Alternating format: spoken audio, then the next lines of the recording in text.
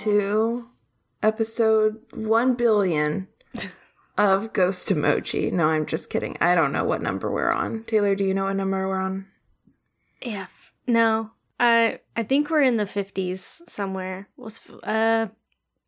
50-steen. Good. Okay, perfect. This is episode 50-steen. So, today, I'm Becca. I'm Taylor.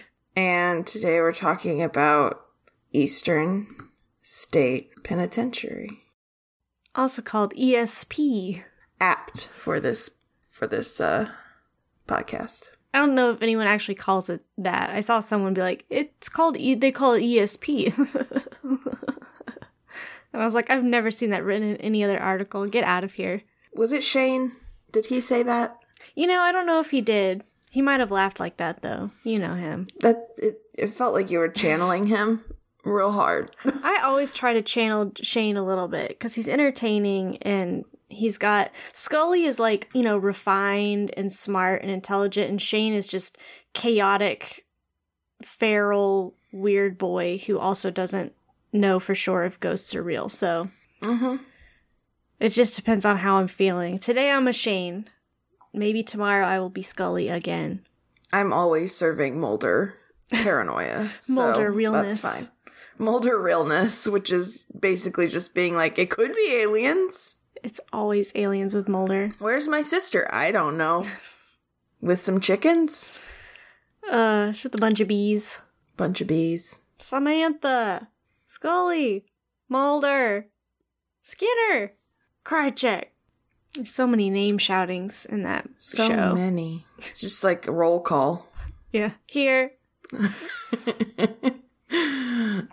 So Taylor did most of she did all of the research for this one. We've been switching off, and I kind of like that. I feel like then I only have to really do research once a month, which makes me even sadder than when I'm rushing to do it at the last minute. Because I'm like, you had a whole month, Taylor. You had a whole goddamn month. But, I mean, I'm the same way, so it's fine. But yeah, so we're doing the Eastern State Penitentiary. I've got a couple of sources on a list at the top of this episode. One of them was an NPR article called, "Is Eastern State Penitentiary Really Haunted?" It did not come to any clear conclusion. And then a lot of the information was from the actual Eastern State website, like the penitentiary website. And then I got some information from the Wikipedia. And then I also got a chance to rewatch the episode of the BuzzFeed Unsolved Supernatural video with Shane Madej and Ryan. I forgot your last name. I'm sorry. On YTube. Because they did have an episode on this, which I must have had it on and just kind of forgotten it. Sometimes the prisons sort of blend together, but I liked this one because haunted prisons are always interesting to me, but the fact that this is like the world's first penitentiary was kind of what got me thinking about it, because it's a weird. It's a weird one. It's a weirdy one. I'm gonna start, because I did this. Yeah, you should. This is my responsibility. I made us do this. I will take on this burden. All right, so when Eastern State opened more than 180 years ago, it changed the world. Known for its grand architecture and strict discipline, it was one of the world's first true penitentiaries, which is in quotation marks, a prison designed to inspire penitence or true regret in the hearts of its prisoners. The building itself was an architectural wonder. It had running water and central heat, before the White House even. Suck it, presidents. And it attracted visitors from around the globe, which I needed to look up when visitors actually started coming, because if the whole thing was supposed to be that it kind of kept prisoners isolated, I'm like, who did they visit if people came in? Because like French nobles and royalty and stuff would like come from across the pond to come check out this prison. Why? I don't know. I was like, oh, do they mean like after it shut down, people would come visit? But they're like, no, like while it was running, they would come and be like, look at this beautiful prison. Oh, let's look at this. What is this? Oh. I like how some people showed up and were like, it's really pretty, but dude, this is fucked up. Like, Charles Dickens came and was like, man, this place kind of sucks. This is dark even for me. Yeah. And I wrote Oliver Twist. What happens in Oliver Twist? Is Oliver Twist... Did he write Oliver Twist?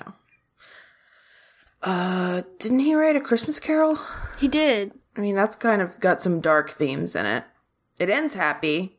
Did he write A Tale of Two Cities? I thought so, but then I was scared to say it because I didn't want to seem stupid. I think we both sound kind of dumb because we're like, did he write the... Did he do the thing?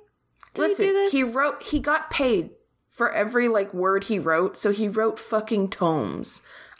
Don't come at me for not wanting to read a fucking dictionary that he wrote on whatever was going on in butt-fart England. I don't remember who wrote A Tale of Two Cities, whether it was Charles Dickens or not, but I do remember in the beginning they talk about a lady's smooth forehead for 50 pages. That's what I'm saying. They were really they wanted to get all up on that forehead. He got paid per word. Yeah, he wrote A Tale of Two Cities. Yes.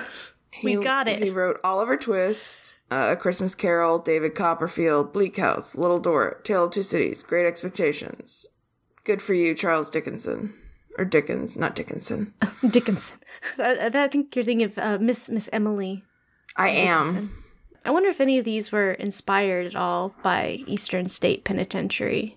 Gotta write about what you know. Or what you've seen once. And been like, ew, gross. Yeah. I mean, that's how they do it nowadays, so. I'm drinking some tea, and it's supposed to be orange blossom flavored, but it just sort of tastes like I microwaved Gatorade, orange Gatorade. Oh no. I'm not loving it, but I'm also very thirsty, so I'm just powering through it. I feel like they did that in The Office. Someone microwaved Gatorade and served it as tea, and it was disgusting. Someone I'm pretty sure did, but I don't remember who. But yes, it was Aaron in later seasons, which I tend to forget about. That's what it was. Yuck. But that's what it tastes like. So the Eastern State Penitentiary, also known as ESP. Yeah, right.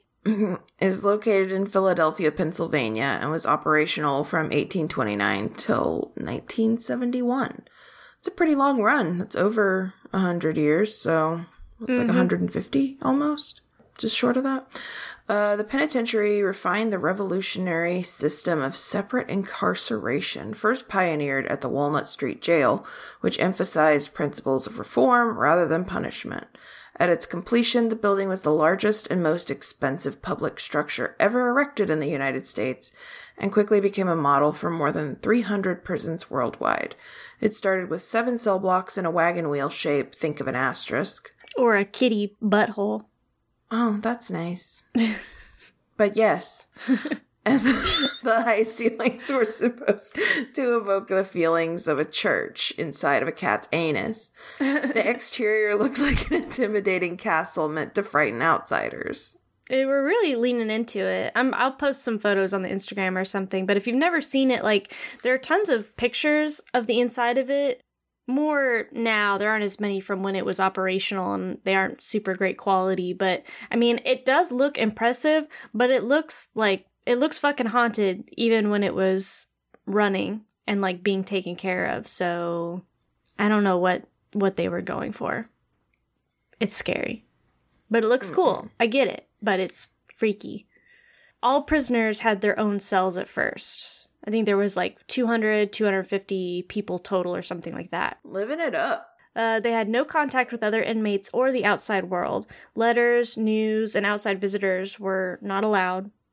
Each cell had a small door that led to an outdoor area where they were allowed to exercise for 1 hour a day, but they timed it so that no neighboring cells were ever out at the same time. Dang. Yeah, which I'm just I guess with 200, 250 people, that was probably easier. I feel like you would start to feel like you're the only person left in the world. I read somewhere that the warden and staff were required to meet with each prisoner once a day, but I don't know what that meeting entailed, just to give them food or to be hey, sup, make sure they were, like, still alive or what. How weird. It's really strange. And that door that went to the outside originally was actually, like, the way that you got in, because the door on the inside of the cell that led to, like, the inner hub or whatever, like the actual cell block, wasn't, like, a real door. It was a barred door that had a small hallway, like, in front of it, and then a sliding, like, wooden barn-style door. And so they would come through there, like, give them their meals, and then close it. And so that way other prisoners couldn't see into the cells of other inmates. Because the cells themselves had, like, solid walls. They weren't, like, what you think of now, where they're all bars on all sides or whatever. Each cell was lit only by a single lighting source from either a skylight or a window, which was considered the window of God or the eye of God. Kind of, you know, going along with the whole, like, if they could be completely isolated and alone, they would think about what they did and come out better people. And they also wouldn't associate with other prisoners, which I guess I kind of get, because I know people talk about when you go into prison, you kind of just are surrounded by other criminals, and so you might not have the greatest influences. But also part of that is then when you come out, you've got bad resources and then end up going back to crime, and it's just a revolving door type thing. So I don't know. Their ideas about it were kind of messed up. I mean, I guess they're trying something. Like, part of me is like, I get that they're trying something different. Like, well, maybe if we do this, it'll work. And there obviously wasn't any sort of real, like, mental health education or even science at that point, other than just, like, not science as we know it. Yeah, well, that's what I mean. Like, it was all just whatever they kind of, like, hypothesized or whatever. Considering that their idea of, like, this revolutionary thing is, you know, what we would consider solitary confinement, which even a short amount of time, I feel like they've proven has just been makes you lose it. Yeah. Really detrimental to people's mental health versus being like, oh, I'll never do a crime again because I don't want to come back in here because I was tortured for however many years by being completely alone. Because then they also had, like, whenever they did leave their cells to go, I think it was once a month or once every 2 weeks or something like that, they'd get a bath and see a doctor if they needed to. But if they did let them out, they had to wear hoods with, like, little eye holes so that way they couldn't see or speak to anybody else. Like, they could see where they were going, but they couldn't see other prisoners. So when they're in their cell, are they far enough? Because I guess it's a wagon wheel. So are they so far from other prisoners that they can't, like, talk to them through the walls or anything? Or, like, a window? Or the walls are supposed to be pretty thick. And the window was normally either a skylight that was, like, up in the ceiling, or it would be on the back wall that went to their back cell. Dang. They had a toilet that was run once a day. And they said that they still found a way around it and managed to find a way to communicate through the toilets or whatever. But even when they were building it, they made it so that the plumbing went to, like, a central point in the prison and not from cell to cell, so they couldn't, like, trade information or communicate that way. The hell? I thought maybe they could, like, talk to each other. So I was like, I mean, if you're able to talk, like, not being able to see each other really sucks. And I don't think there's anything good that came from this. Like, obviously, like, sometimes experimentation is required to, like, figure things out. But at the same time, I feel like they could have done this for maybe, like, a year and been like, I don't think this is working. Do you know what I mean? Instead of how long they did it.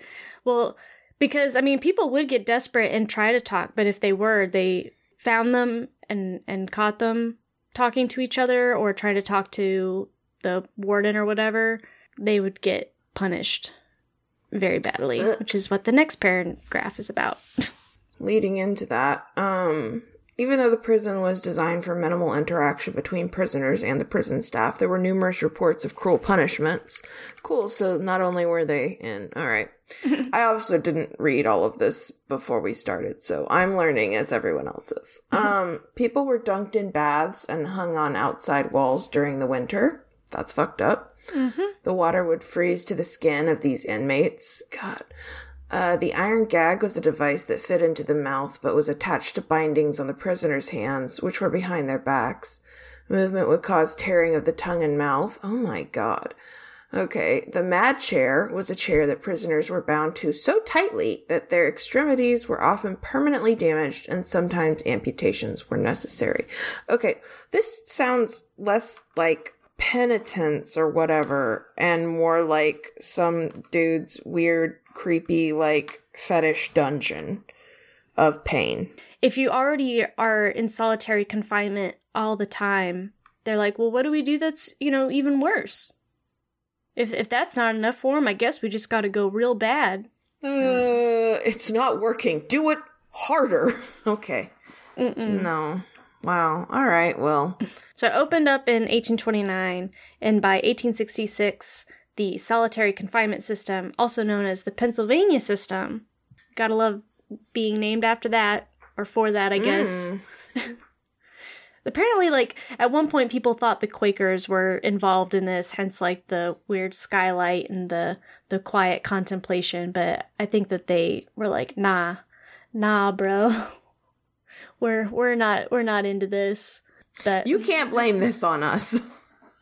So eventually they kind of phased out the whole total confinement thing, and I think that they ended it officially by 1913.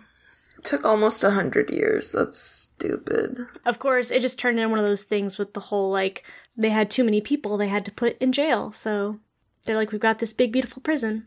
Fuck it, let's just put more people in it. Gross. So by 1926, the prison population topped 1,700 from the original 200. And then in 1933, there was a riot against overcrowding where inmates set fires inside of their cells. Yep. Well, because it was originally one person per cell, and then by this point, it's as many as 3 per cell. And they had also added more cell blocks, because I think originally, I want to say there was 6 or something, or 7. I wrote it down earlier, but they just kind of kept adding stuff on, and just more and more people. And so, of course, then when they set fires, and so I'm guessing, I couldn't find anywhere that said exactly how they dealt with that. If they set the fire in the cell, you think the people in the cell are going to burn to death, but I'm guessing they must have opened them to let them out, because then some of the ghost sightings, mainly in cell block 12, is where tour guides and staff report hearing high-pitched laughter and doors opening and closing on their own, and they even say that they've seen shadowy figures running, because some of the cells are they're stacked up in the air, and they said that they can just see them running up and down the hallway. And so they were like, maybe they're trying to make an escape, maybe they're running in this riot or something like that, but they just hear lots of noises and they see shadowy figures. Creepy. And there was lots of other escape attempts and stuff like that I didn't document because they were interesting, but they didn't really explain any haunting stuff. I mean, after reading just the stuff that they did 100 years ago, or for that 100 years that they did that shit, I can understand why anyone would want to be like, let's run away. And after that, I still get it. Doesn't sound fun. Especially y'all didn't let me talk at all when I was alive, and now I'm just gonna be fucking loud. I'm gonna be the loudest ghost you ever heard. The Hole, which is cell block 13. What a name. Or the punishment block, was 4 solitary confinement cells, 4 feet by 8 feet. They were poorly ventilated and dark, and perhaps underground. Yeah, someone mentioned something about them being an underground block, and I'm like, what is it, the basement? But if you watch the video with Shane and Ryan, they go down some stairs, and it literally just looks like they put 4 small rooms underneath, the main prison. It looks like all around it is where there's, pipes and stuff like that. It just looks like it's, underneath in the belly of, the inside of the walls or something. And, the ceiling is really low. There's, they said that they, hardly had any air down there. It looked really scary. If you have a fear of small spaces or something like that. Woof. Oh, no thanks. I'm good. So I don't know exactly the type of prisoners that they kept here, like if it was maximum security type stuff. I feel like when it first started, it was just kind of run-of-the-mill, like I stole something, or, you know, I beat someone up real bad. And I'm sure, like, you know, some murders and stuff like that, but it didn't seem like it was people who had done something especially rough. That's why I was kind of surprised that Al Capone was apparently imprisoned in the prison for 8 months between 1929 and 1930, just since he was, like, such a big gangster. I mean, eventually he was moved to Alcatraz, but when he was put in prison here, it was for, like, carrying an unregistered gun or something like that. So it was kind of small potatoes. I imagine they probably did it because they were like, we want to get him off the streets, but we can't pin him for big stuff like, I don't know, the Valentine's Day massacre. So let's just get him on this gun charge. He had enough clout that his cell, everyone else's were just, you know, like a bed, a toilet, maybe a desk. His was comfortable and kind of cozy. He had a little lamp that gave off like this soft, warm glow. He had an armchair. His desk was way nicer than everybody else's. He had a radio. He had like paintings on the wall. Like, it's still a prison cell, but he had the best prison cell in the place.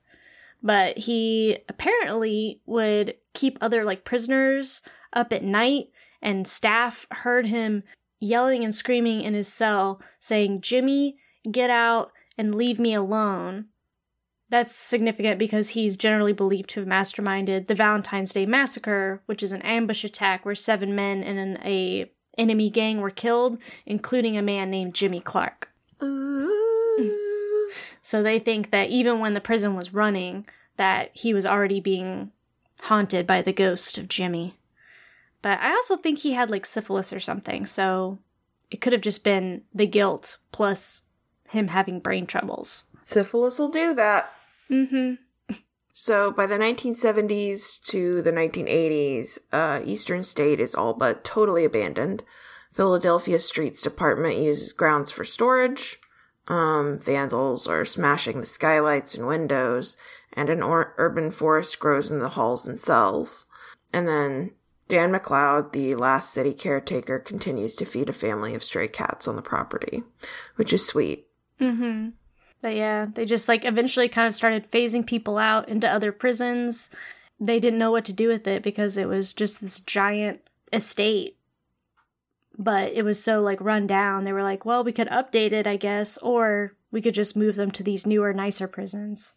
And by nicer, I mean they're prisons. I feel like this is America's like MO, is building something and going like, well, it's derelict now. We could go in and like, you know, refurbish it or gut it or whatever, but we've already built all these other new things, so let's just abandon it.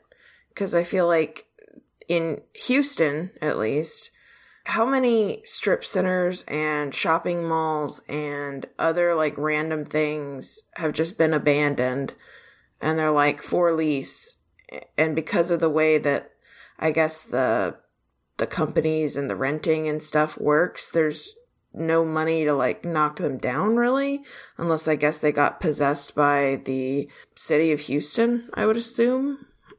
It's just one of those things where I'm like, this seems so wasteful because it's just everyone keeps expanding, but there's nobody's using the things that are already there. Well, and sometimes, I mean, you think of a mall and how big it is and how much, like, weird material is in it. If they tore it down, where does all that debris and everything go? Too. How do we dispose of it? It's almost like maybe we shouldn't build something that large unless we have plans to use it indefinitely. Oh my god. Yep.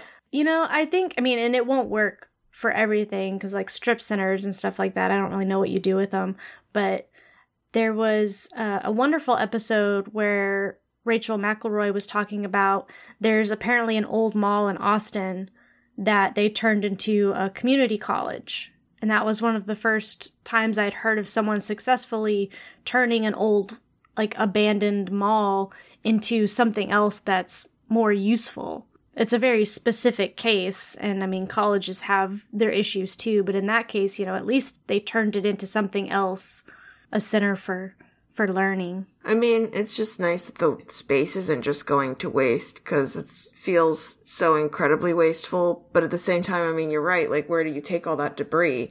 It just fills up landfills, and it's, again, the whole, like, maybe we shouldn't build things that aren't meant to really last, or that don't have, like, a sustainability for, like, over 50 years, you know what I mean? Mm-hmm. But again, that's my point, is, like, this feels very America. Like, well, we built it and we used it for a while, and then there were better things, so we just abandoned it. They have turned it into something educational, which is nice. It's, that's, you know, good. We'll get to it. It's essentially like a museum attraction kind of thing now. Mm-hmm. But think of all the things you could have turned it into.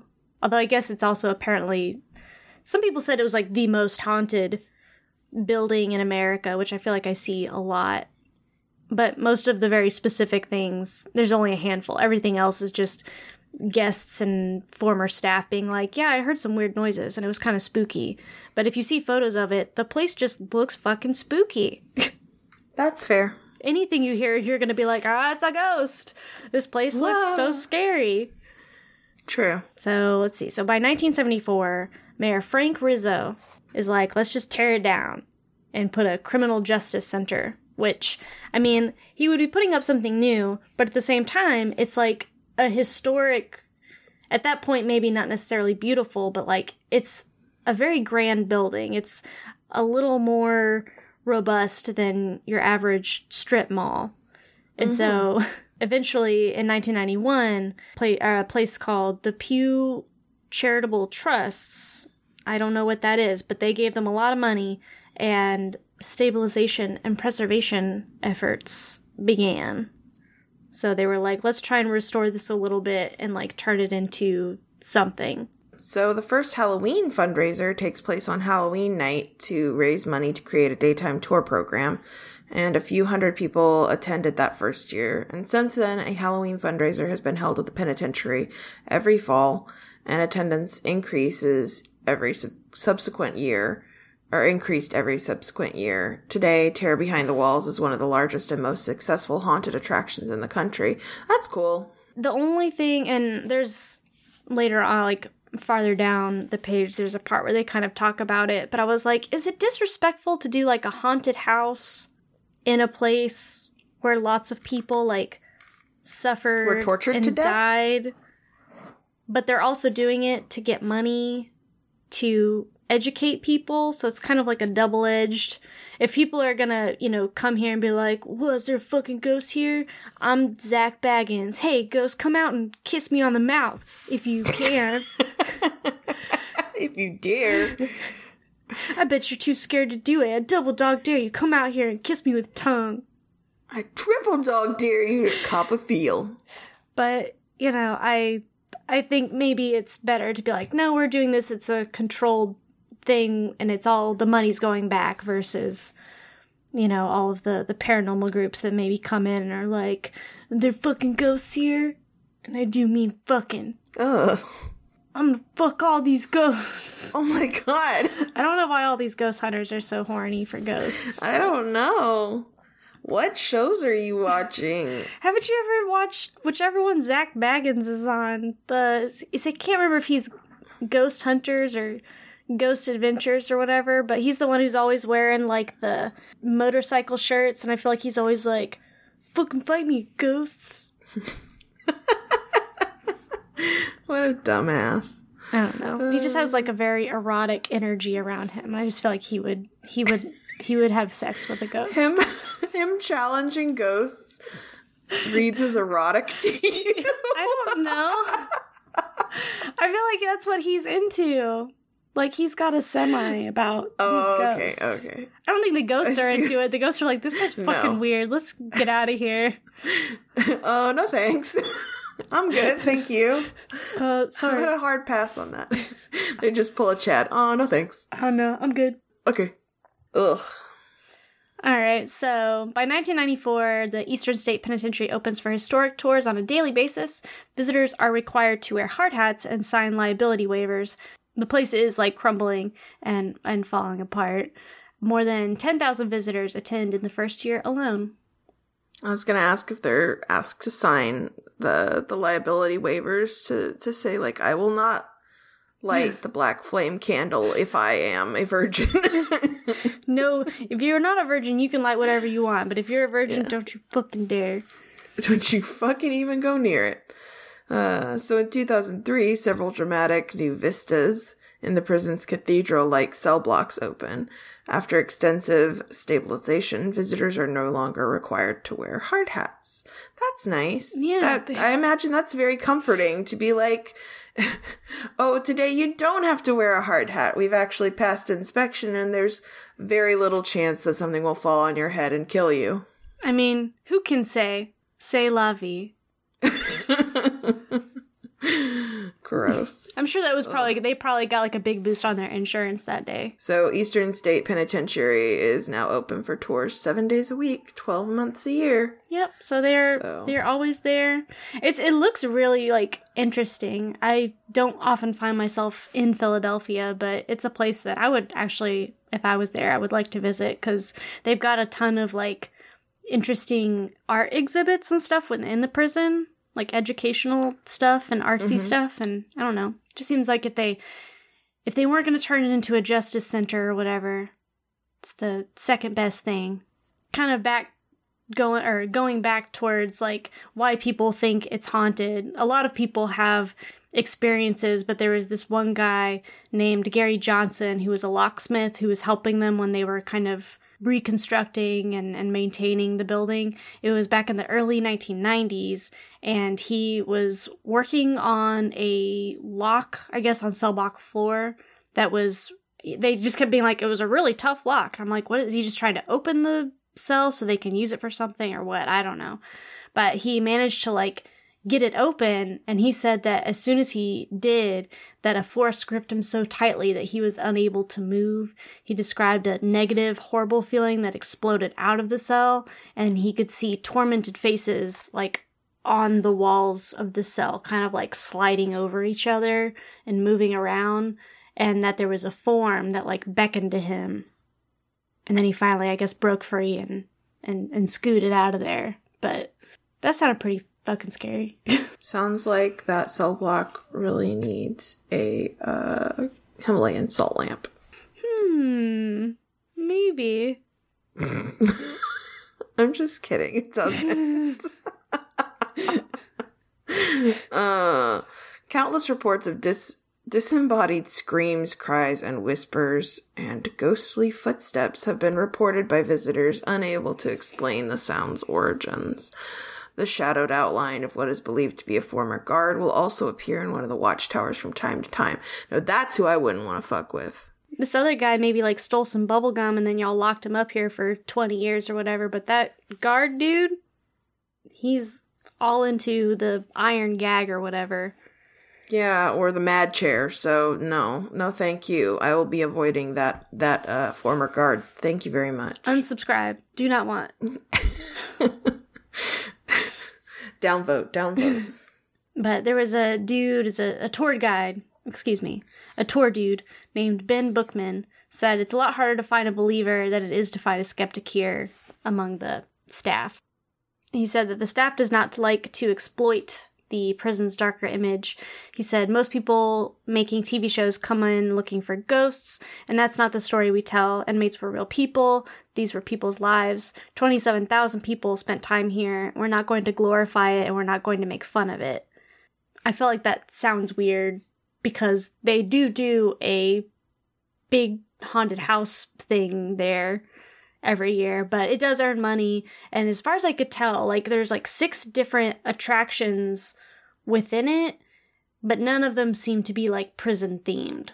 So it'd be like escape from zombie house, escape from witch's teat, or something like that. None of them are prison themed, so at least they're like not leaning into it. That is complicated because like, if you're gonna do a haunted house, I guess since they're not leaning into the haunted prison thing, that's good, but also, I don't know. But I mean, like, all tours of things like that where people died are a little bit exploitative as well, but at the same time, it's sort of, like, also good to, like, see history and stuff and see the, like, shitty stuff that we've done to each other, because it reminds us, like, let's not do it again. Let's not do that. Mm-hmm. And also, it takes money to keep these places up and running so people can have educational tours. I don't know. That's a complicated issue. The almighty dollar. The true boogeyman. Money, money, money. Money. So, there are apparently a lot of art exhibits within the prison, and these were some of Taylor's favorites. I picked my favorite ones. I'm excited. Okay, so ghost cats. When the prison closed in 1971, a colony of cats lived inside. And when restoration began, the cats were captured and neutered. Oh, that's nice. Thus causing them to eventually die off. Well, yeah, that's TNR. Of natural causes. Nobody killed them. Yeah, just they weren't allowed to breed anymore. Yeah, that's what that means. Nobody went in, like, set traps. They just neutered them and then released them, and then they can't breed. Okay. Artist Linda Brenner sculpted 39 cat sculptures, which surrounded the property. The sculptures were purposefully made of a material that slowly dissolves over time to represent the inevitable natural decay that faces all living things. Oh, that's really neat. Mm-hmm. But I liked that it kind of pulled in something about the prison, but then also kind of on the whole, like, natural decay, because that's something I really like about a lot of the photos of the prison is, I mean, it's that apocalypse shit where, like, it doesn't take long for nature to come back in and be like, all right, if y'all aren't going to do anything with this, we're moving in. That's fair. But I also thought it was really nice that they did TNR the kitties there instead of just being, like, rude and just poisoning them or running them off and letting them make babies somewhere else. Yeah, I like that they were like, okay, we're gonna TNR this, like, cat colony and let them live out their lives, and then that's the end of it. There was another one I liked. They listed a whole bunch, but I just picked these two because I thought they were neat. But there's one called My Glass House, which is by artist Judith Taylor, and it's an ongoing project that she does where she takes black and white pictures of natural habitat found in the prison's walls, so all that nature stuff that's come in, and then the prints are turned into glass, and they replace the missing glass in the greenhouse in the courtyard of Cell Block 1. So it just sounded and looked really neat. That is really neat. And that's where, like, I think that they've done a lot with it for, like, this big grand building on top of it just being educational and teaching about prison conditions and stuff like that. And kind of a cautionary tale. It also, tries to be like, here, if you're not into just, having an audio tour, how about something that you can look at and just makes you feel some things and you can take that. So, a closing bit I took, I can't remember if this is from the NPR article or which one, but it said, perhaps hauntings are a self-fulfilling prophecy. If you want to have a haunted experience, your imagination just might make sure that you do. Certainly there are thousands of visitors who say they've experienced no odd feelings, no sudden chills, no strange sounds, no apparitions, and yet there are plenty who say that they have. I mean, I really hope that it's not haunted, just because it sounds like these people had enough of a, like, hellish existence. They deserve whatever, like... Let me be free. Yeah, let me be nothing. Rest. Whatever their religion was, or just, not existing anymore and being free from, like, being tortured and isolated would honestly be a relief, I imagine. Yeah, time to cross over.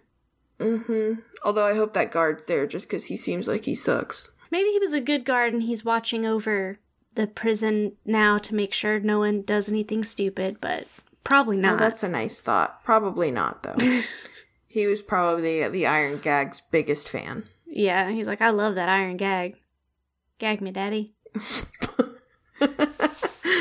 I looked up pictures of the ghost cats, and They're really cute. I know. Let's go. She, like, placed them... Okay, she placed them in, like, windows and looking around corners and, like, on stairs and places that cats would be. And it's just really cute. Yeah, it's instead of just being like, I'm gonna line them all up in a row so it looks like a weird cat graveyard.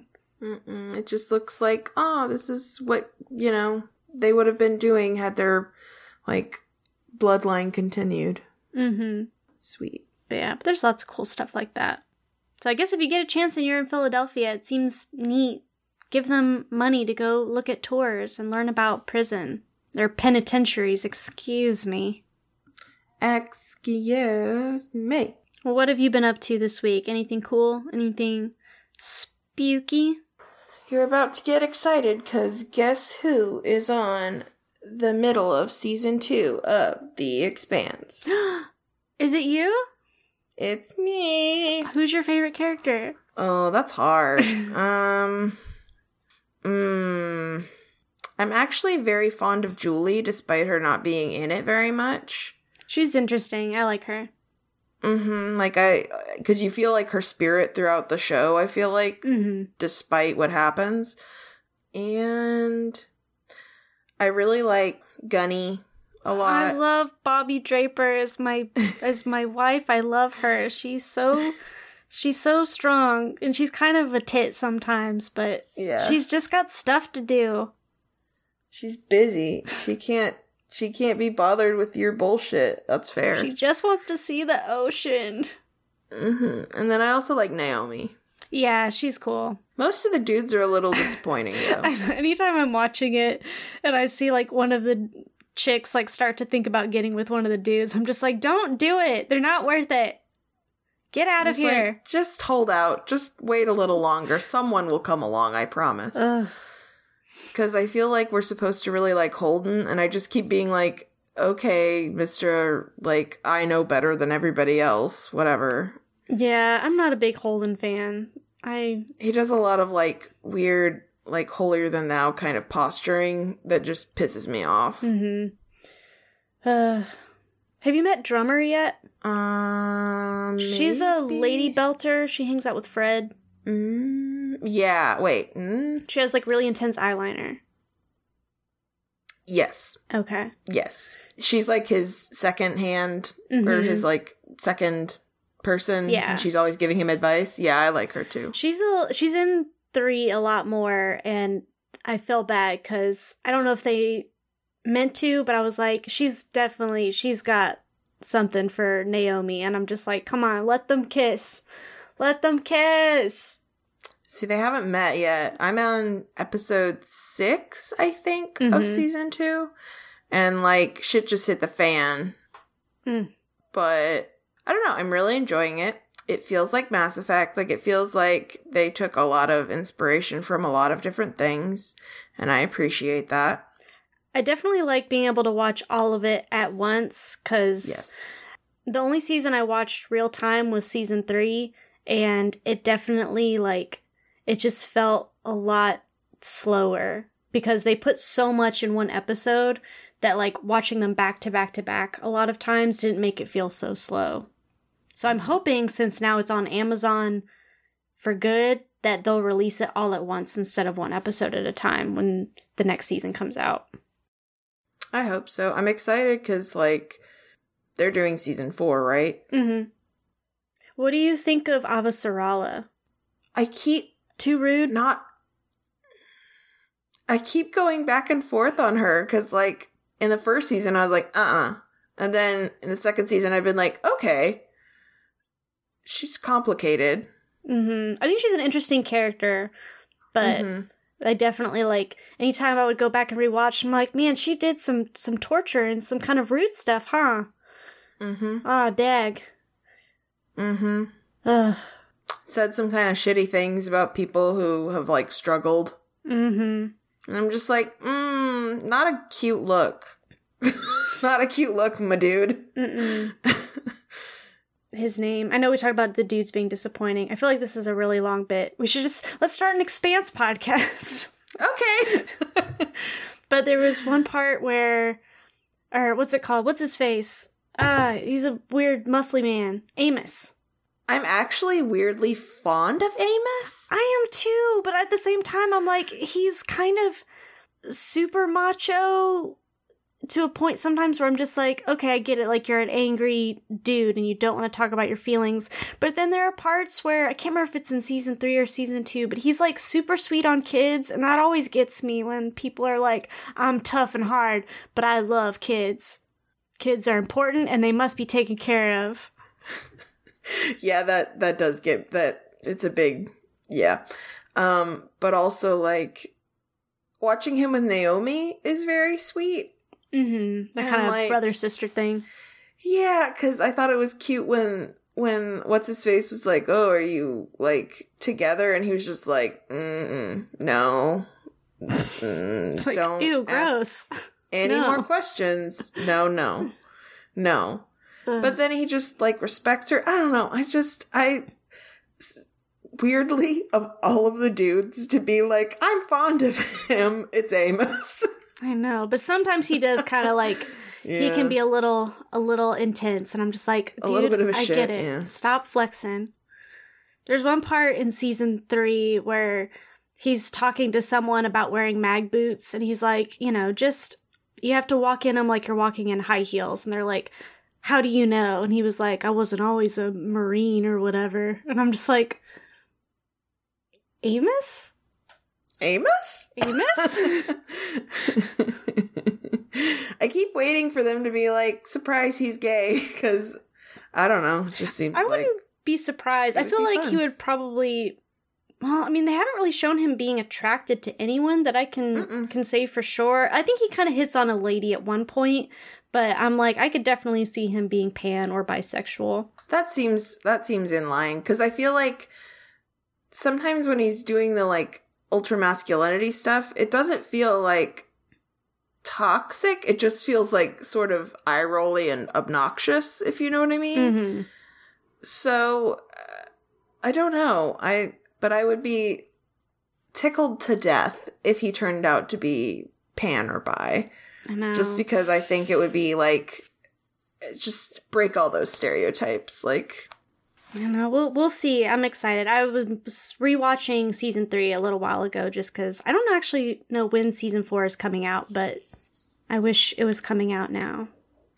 That would be nice. But I love Bobby. I like in season 3 they show a lot more of Bobby and Alex, which Alex isn't my favorite. His weird I'm a cowboy and I'm from Mars kind of thing gets a little goofy. Tiresome? I'm already tired, and he's barely been in it. Hey, partner. Like, I got really mad when everybody was mean to him, but at the same time, like, you need to stop flexing the weird, like, Texas thing. You need to calm down. Please. Yeah. Stop. Well, there's a part in season 3 where, like, you kind of learn more about, like, his family life and stuff, and I was like, Alex, nah. But like I said, I mean, the dudes, on the whole, I'm just constantly being like, ugh, you suck. Why are the women all so good? I'm not used to this. All of the men are so dumb, and all the women are so good. I get so tired of Frank's, like, hard-boiled cop thing. Like, sometimes he'll say stuff and I'm just rolling my eyes. I'm like, please, Frank. Like, Miller, take off your stupid hat, you idiot. Shut the Miller, fuck up. What a goof. I also love when he was like, I'm gonna shave the other side of my head. And I was like, oh my god, edgelord. Calm down. I'm hoping, anyways, I mean, I feel like he's gotta just be like a parody of that trope. And they were like, what if this was still around?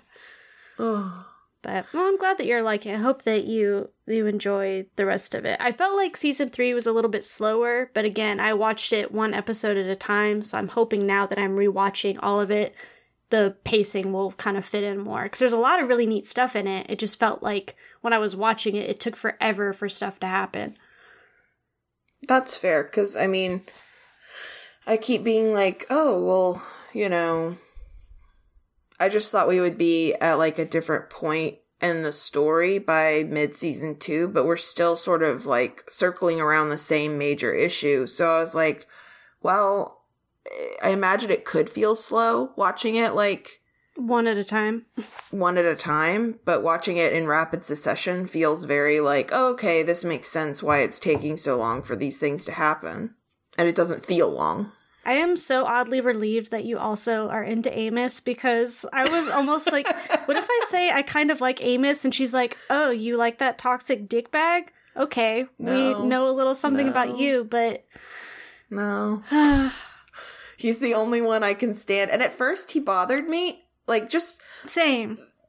Just because I was like, oh, I know who you are. I know what kind of person you are. And then, like, as you get introduced to more and more dudes in the show, you're just like, oh no, Amos is my favorite. Amos is because the best he's boy. not that bad. I guess it's like, you're the best. You're the best. Of the worst. Shitty option. A bunch of shitty options. But whatever. I still like him. So this has been our Eastern State Penitentiary Expanse podcast episode. Sorry. No, I mean, I'm not even going to do my recommendations because I didn't really have any, and I love The Expanse. So I'm glad that you have gotten into it. So yeah, watch The Expanse. It's on Amazon. There's like 3 seasons of it, and it's very good. Tell us if you also like Amos, and if you also think every other dude is trash. Let's see. You can follow us on Instagram and Twitter at Ghost Emoji Show. If you want to email us, our email is ghostemojipodcast@gmail.com. We have an Instagram. Yeah, I already said that. You did? I did. Oops. I'll just go back to drinking my boiled Gatorade. Oh, delicious Gatorade. Oh, it's cold now. Ew. So is it just regular Gatorade now? So it's like room temp Gatorade. I'm sorry that happened to you. I'm going to stop. I'm just going to give up. But yeah, if you like what you hear, we always appreciate a follow, a subscription, a good review. And until next time, I was trying to think of like something from The Expanse, and I couldn't think of anything. Go screaming Firehawks.